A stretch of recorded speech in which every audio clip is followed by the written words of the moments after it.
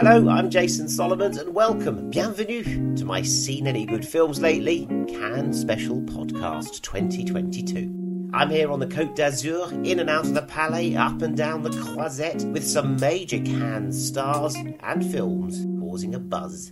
I'm not the kind of director who makes film in order to please the audience. I'm just trying to make my films as sincerely, as entirely as possible. I think that if you don't have courage as an actor, you cannot go through it.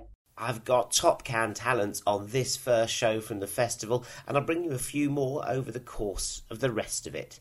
But things kicked off here on Tuesday, May the 17th, with a French zombie comedy called Coupé, or Final Cut, from director Michel Hazanavicius and starring his wife, Bérénice Bejo. They're the team behind the Oscar winner, The Artist, of course. It also starred Romain Duris, and it's a film farce about what a farce filmmaking can be. And it starts by showing us a rather chaotic half hour of a one-take zombie movie, a movie you're not quite sure you can really watch all of, to be honest. And then it rewinds to tell the story of how that movie was conceived and then just about shot. It's pretty funny when you realise why it was so bad for the first 30 minutes, though that does require you to sit through those first 30 minutes and wait for the rewards, which are fairly mixed, including a running diarrhea gag I could have done without. But hey, they made the film, and that's what it's all about round these parts, and, as we're about to find out, it's bloody hard work. Yeah, Juliette Binoche is one of the queens of Cannes. She's a rare holder of all three major awards at Cannes, Venice and Berlin, as well as an Oscar for The English Patient. She was at Cannes last year with a film called Between Two Worlds, which is coming out now in the UK. And in it we watch her scrubbing floors and cleaning windows, emptying bins and changing beds on a ferry boat as a cleaner through the night, although really she's an undercover journalist in a northern French industrial port town. The original title of the movie in French is Ouistreham, which is the place in northern France. And it's a character that Binoche is playing who's based on the real-life Florence Aubenas, who investigated, for a book, how precarious life was becoming for Europe's low-paid gig economy workers. So that's what the film's about. But surrounded by real-life non-professional actors in this social realist setting, directed by Emmanuel Carrère, Binoche just glows, brighter than them. I mean, she just does. For all her immersive acting abilities, you just know it's Juliette Binoche. So I wonder, when I met her on Zoom, she was in Paris in a 5-star hotel when I was talking to her down the Zoom, I wondered, Miss Binoche, if you've ever actually had a dirty job in your life. When you have to deal with an actor or a director that is very difficult, perverse, it happens sometimes, and that's the worst. Because you've got to open up, you've got to go through it, because you're opening your soul, you're opening your being. So when you get shit, it's hard. I also asked La Binoche what conditions she's worked under that make her feel like it's so tough being an actress. As actors, I'm sorry, but we go into the coldest weathers, the hottest weather. We have to learn lines and lines, going to the worst emotions as the highest emotions. I mean, we go into places like we have to be sponges to give everything we have. I mean, it's not a safe place to be. It's a courageous place to be. And so, we should, in any places, it could be in the street, it could be any places. I think that if you don't have courage as an actor, you cannot go through it. Prolific as ever, she's been mixing blockbusters with domestic and international indie titles. And I'm wondering if she's feeling the change of pace of filmmaking these days.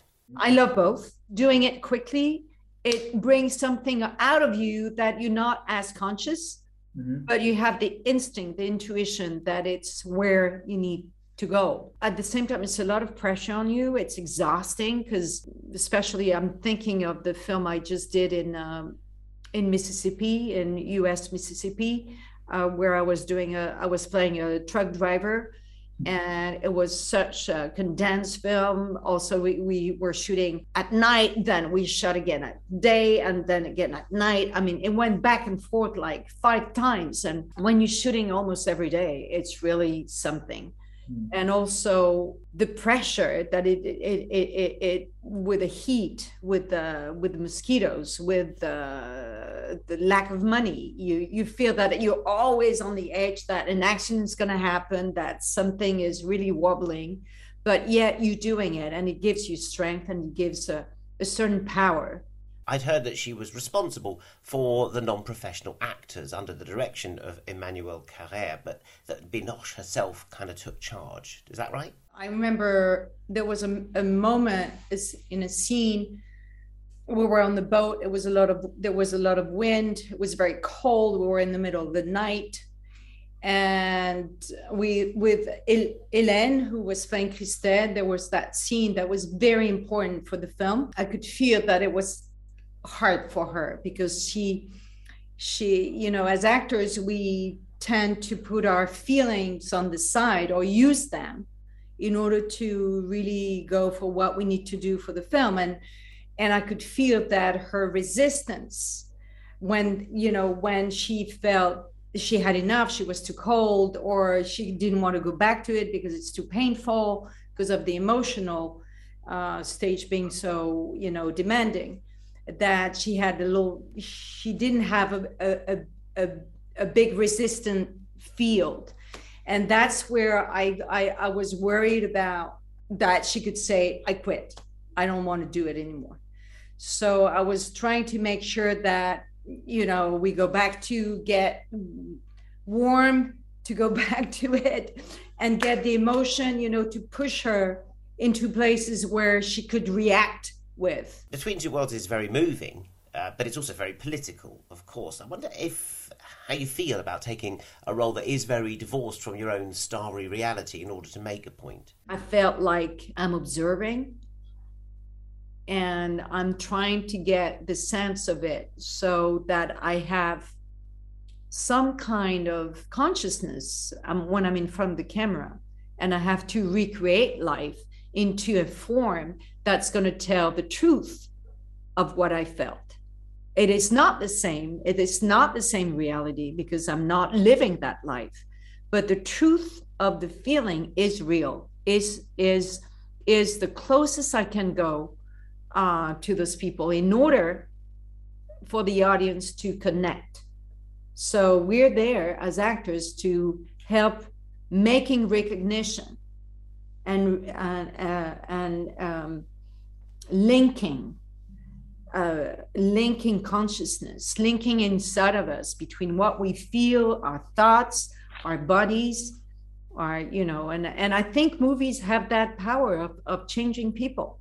It can happen. With so much going on in the world of cinema, she seems such a movie star to me, and yet she's even doing HBO stuff on the telly with Colin Firth in The Staircase.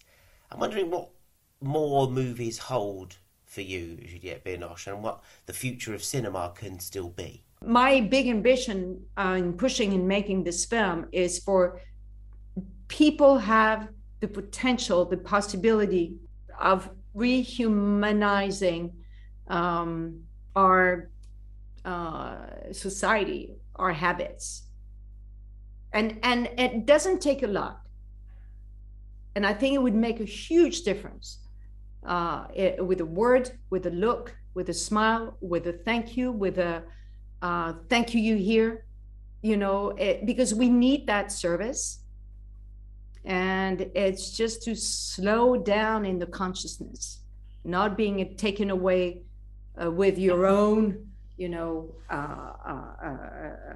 rhythm of selfish rhythm of saying that, you can't stop your life because it's like you're on a train. You can slow down a little bit. Just a few seconds would make a difference. That's Juliette Binoche. Between Two Worlds is out in the UK next week, and Binoche herself is being much buzzed here in Cannes on a project in which she's reuniting with Ralph Fiennes, her English Patient co-star, on a film called The Return, a modern-day reworking of The Odyssey, says here, to be directed by Uberto Pasolini, the man who produced the full Monty. So Binoche is still very much at the forefront of Cannes. Now, one of my favourite directors in all of Europe has to be Mia Hansen-Løve, whose work I fell in love with. There's no other description for it, really, when she had me in tears here watching The Father of My Children in 2009 in the Un Certain Regard section. Since then, she's had films in Berlin such as Goodbye First Love, capturing the dizzy feelings of everyday life, while her autobiographical Paris-set film Eden, about the 90s French touch music scene and DJs, is one of the great soundtracks and movies about the clubbing scene. She was here at Cannes last July with Bergman Island, about a filmmaking couple played by Vicky Krieps and Tim Roth who retreat to the Baltic island of Faroe, where Bergman used to work and shoot and live, and made films like Scenes of a Marriage and Persona, and which has become a tourist destination for cinephiles. Bergman Island's pretty self-referential, so I did start by asking Mia Hansen-Løve if she felt that the troubles of two filmmakers sequestered on a filmmaker's island might be a little bit niche, a bit in a bubble, and why anyone might care about that. I'm never sure that people will give a shit, but I'm not the kind of directors who makes film in order to please the audience. I'm just trying to make my films as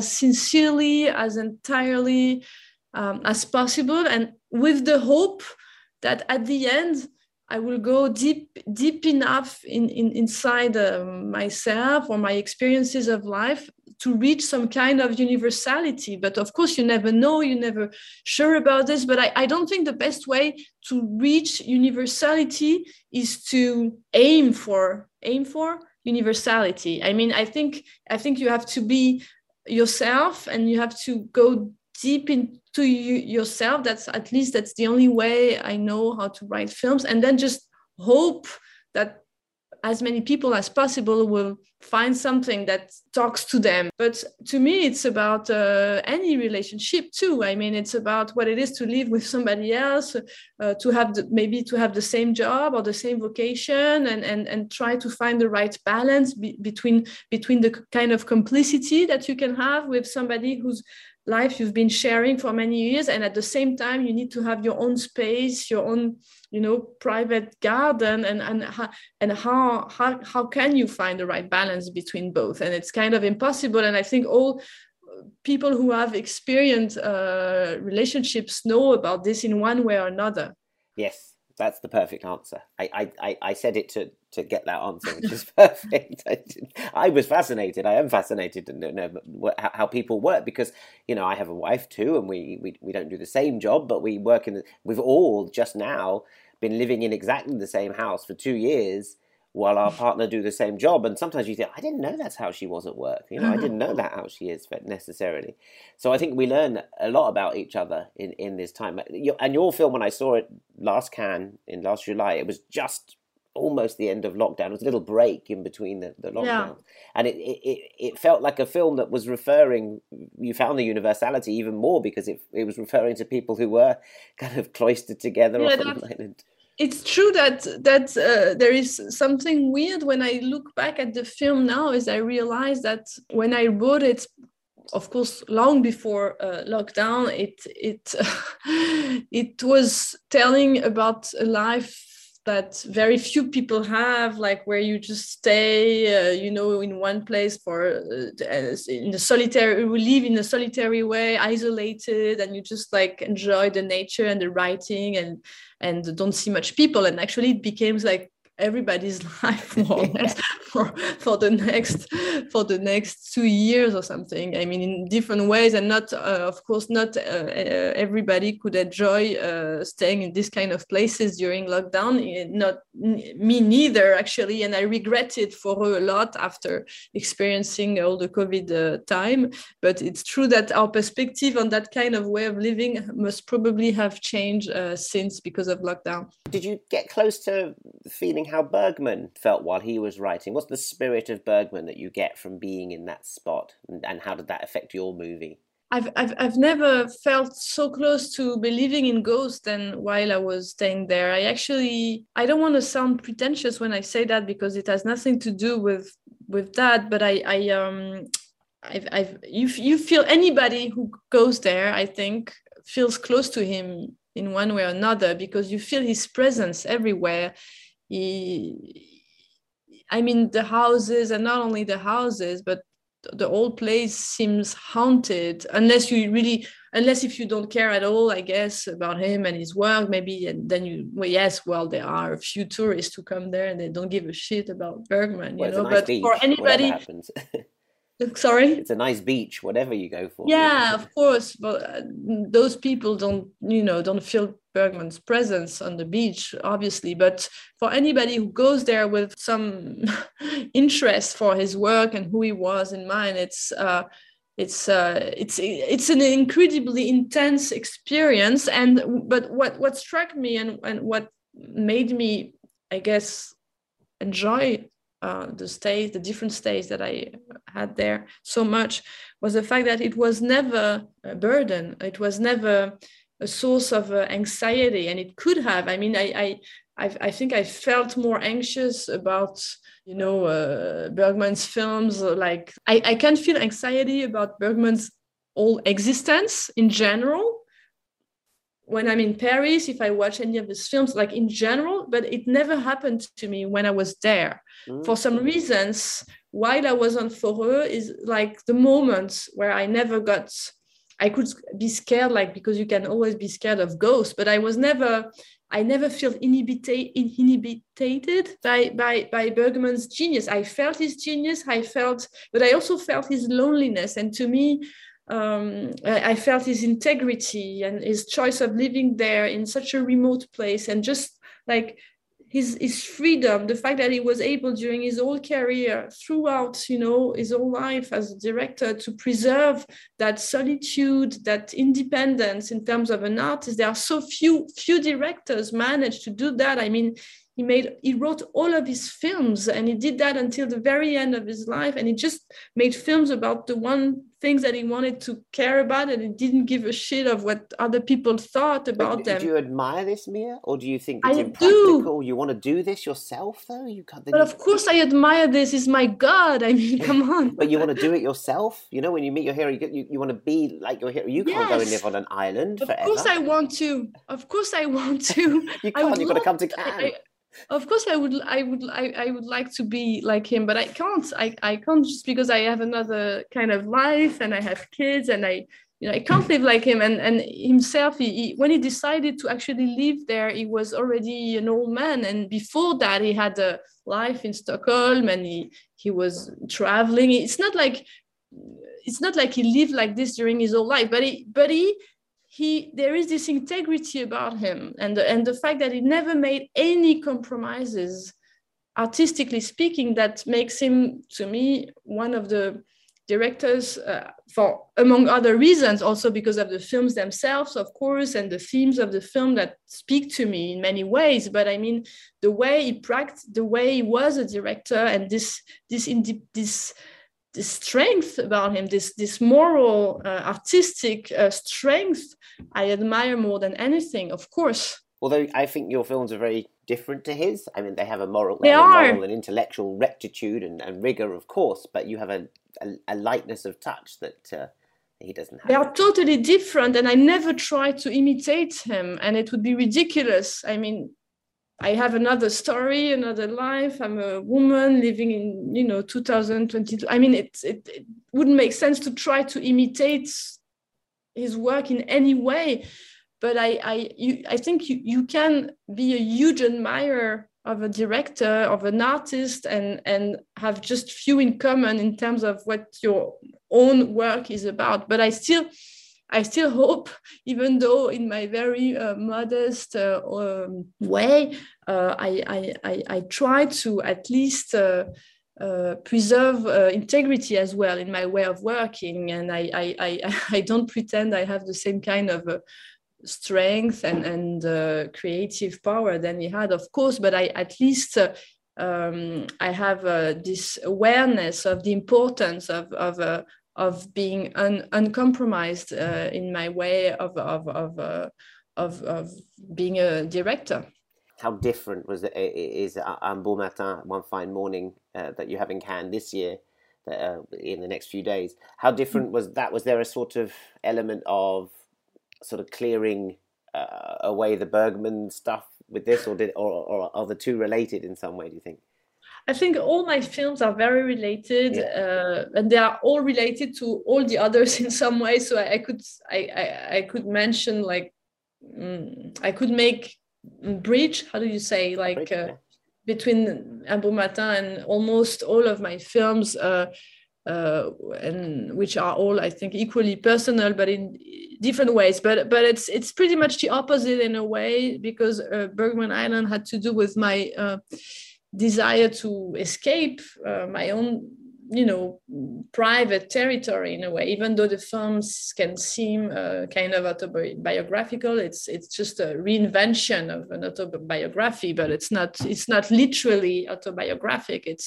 I'm still, imagining things that never happened, and my desire to do Bergman Island had to do with the need to escape France and Paris and my own life in some ways, and reinvent myself in another territory, and also to spend time in a country that also had to do with that, I think, in some ways. Whereas One Fine Morning, Un Beau Matin is pretty much the opposite, because here I feel like I needed to face reality as it was for me during the last years, and so I would say that Bergman Island was dealing with my dreams in a way, whereas One Fine Morning is dealing much more frontally with the reality of mine. A very tough reality, a very beautiful reality in some say, but a very tough, very sort of everything happens to Léa Seydoux' character. She has to deal with her parents, she has to deal with her love life, everything is coming in at once to this woman. She has to deal with quite a lot. There was 2 films here in Cannes last year, Tout s'est bien passé of François Ozon, Everything Went Fine, and The Vortex of Gaspard Noé, which dealt with dementia. And then I see it again in your film, and assisted suicide. Sorry.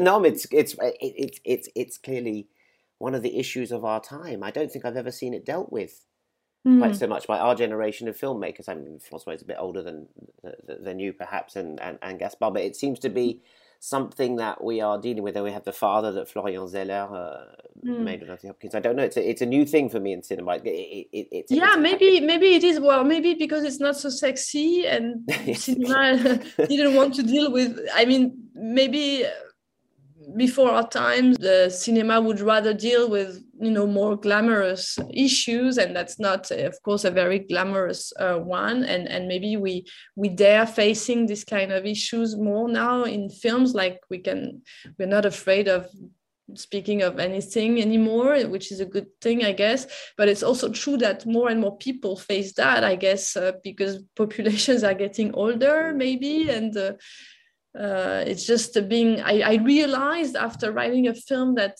was dealing with this, and talking about this, I realized like around me, everybody, not everybody had been through this, fortunately, but a lot of people in one way or another have to get confronted with the issues of the nursing hospital. I don't know how you say that in English. And how painful it is to have to get your parents, in these kind of places, and to see parents getting sick and living in these places that are somewhere between life and death. I mean, places that nobody really can want their parents to go to. And I realized that around me, almost everybody at one point, maybe not their parents, maybe their grandparents, but it's really become part of our modern lives, I think. I think you're right. Yeah, in fact, my favorite scene, I mean, there are many favorite scenes in Un Beau Matin, but the bit where Léa Seydoux is trying to do her job, trying to interpret, and she breaks down because there's just so much going on in her head to do with her father and to do with her new lover, and the second she just she mucks up the translation. And Yeah.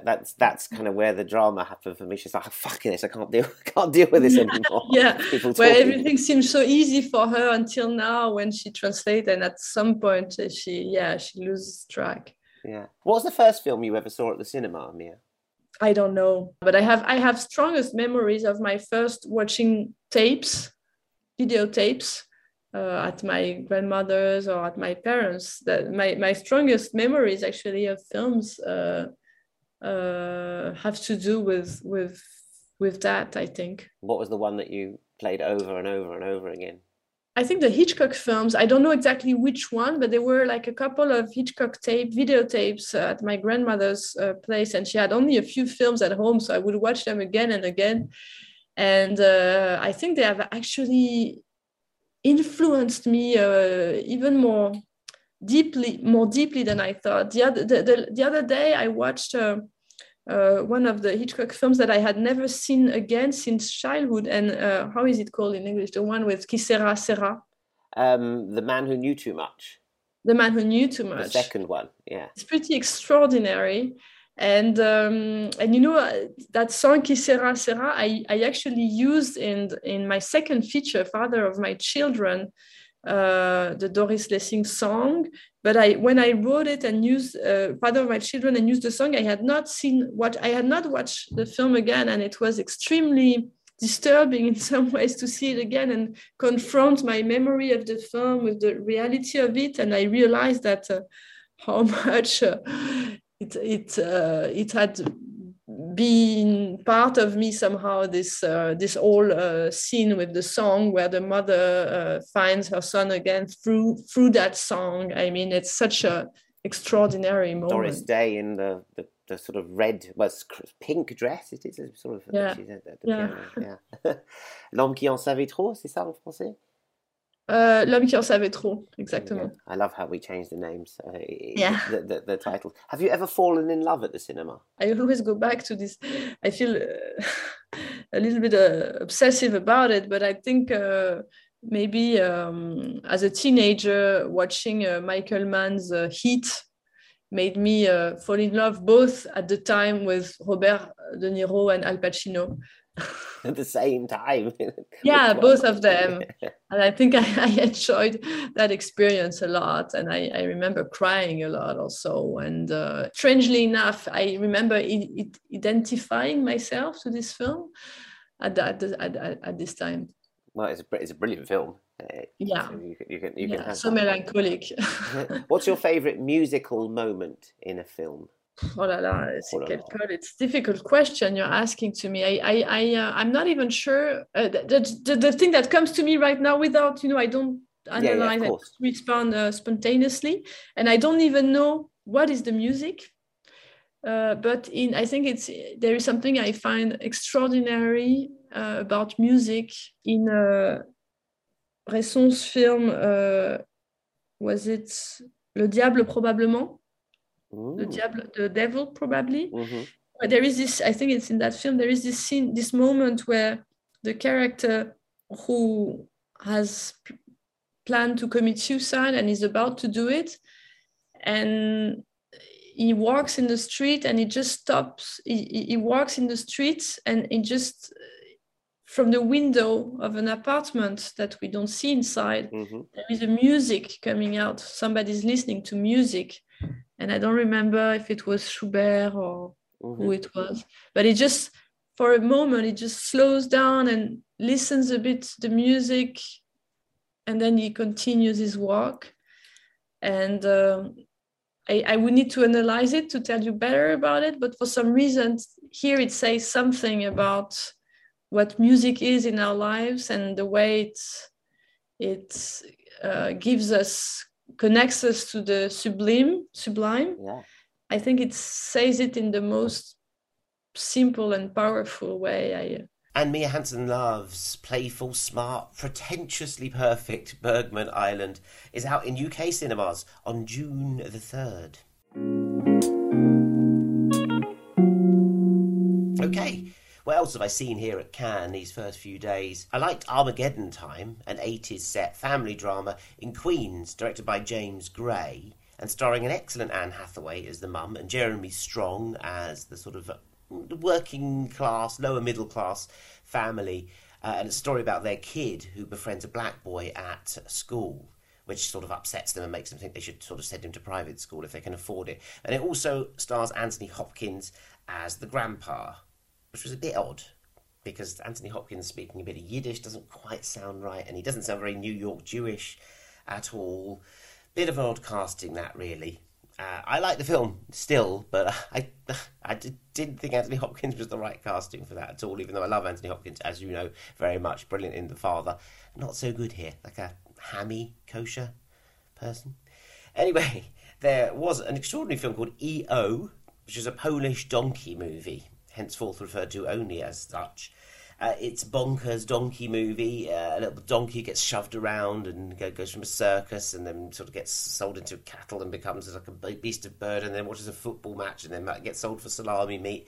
Anyway, it's totally unusual. I suppose there's a comparison to Andrea Arnold's film Cow, but this is much more beautiful in its way, always strange, some hallucinogenic scenes, some kind of changing of the frame, really kind of punkish, avant-garde style cinema by Polish director Jerzy Skolimowski, haunting images and some great music as well. It's called E.O.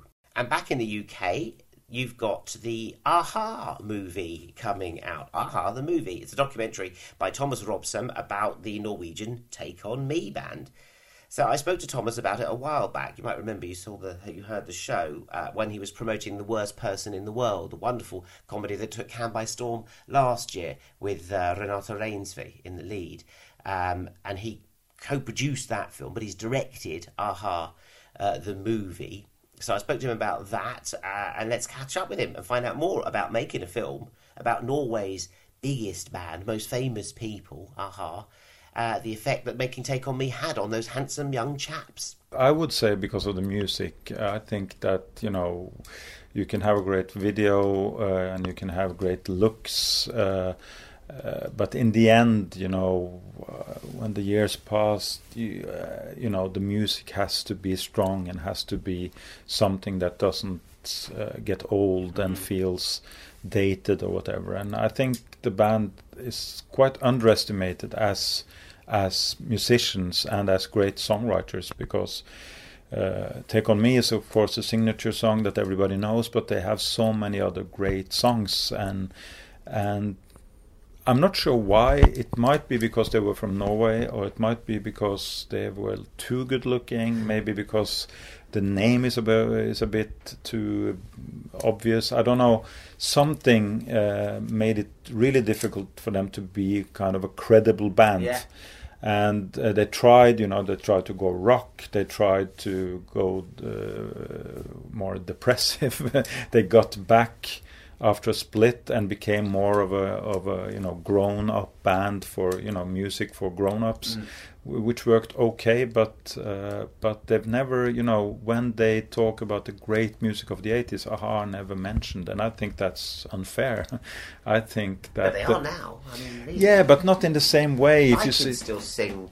I was playing at home. They like, and my kids are like, how do you know this? Because it's sampled many times. And that song definitely. I hope the film can make people realize that there's much more to a-ha than only that song. So many other great songs. Although, as a producer and director, you make a decision. You spend quite a lot of time on Take On Me. It is one of the great pop songs. You say it's one of the biggest hits of all time.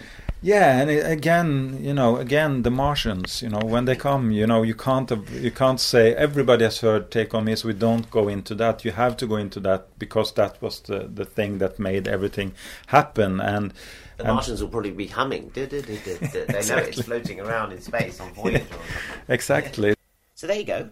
There's loads to enjoy at the movies, either here at the Epicenter in Cannes or back home, where you might also fancy Scottish Weepy, the road dance, set on the Isle of Lewis, all very melodramatic and stormy and old-fashioned in a Sunday matinee sort of way. It's all right, actually, with Mark Gatiss. I will be reporting again next week and giving you more guests and more reviews, and maybe I'll get some reaction from other critics here on the Croisette, and I'll let you know how I've got on at my first Cannes as a producer. It's going all right. But it's very difficult to do the two gigs, I'm learning. You know, you've either got to be the journalist and the critic, or you've got to go around being a producer and drumming up interest in your movies and sort of making connections. And the two are quite different worlds. So whilst it's my 25th Cannes as a reporter and critic, it's also my first Cannes in many ways. And I feel a bit anew. I've had sort of strange existential moments, shedding of the skin of the old and trying to fit into the new. By the time I speak to you next week, I shall be fully immersed in my new role, but not enough to forget about you and not give you another Seen Any Good Films Lately from Cannes. Until then, au revoir et merci.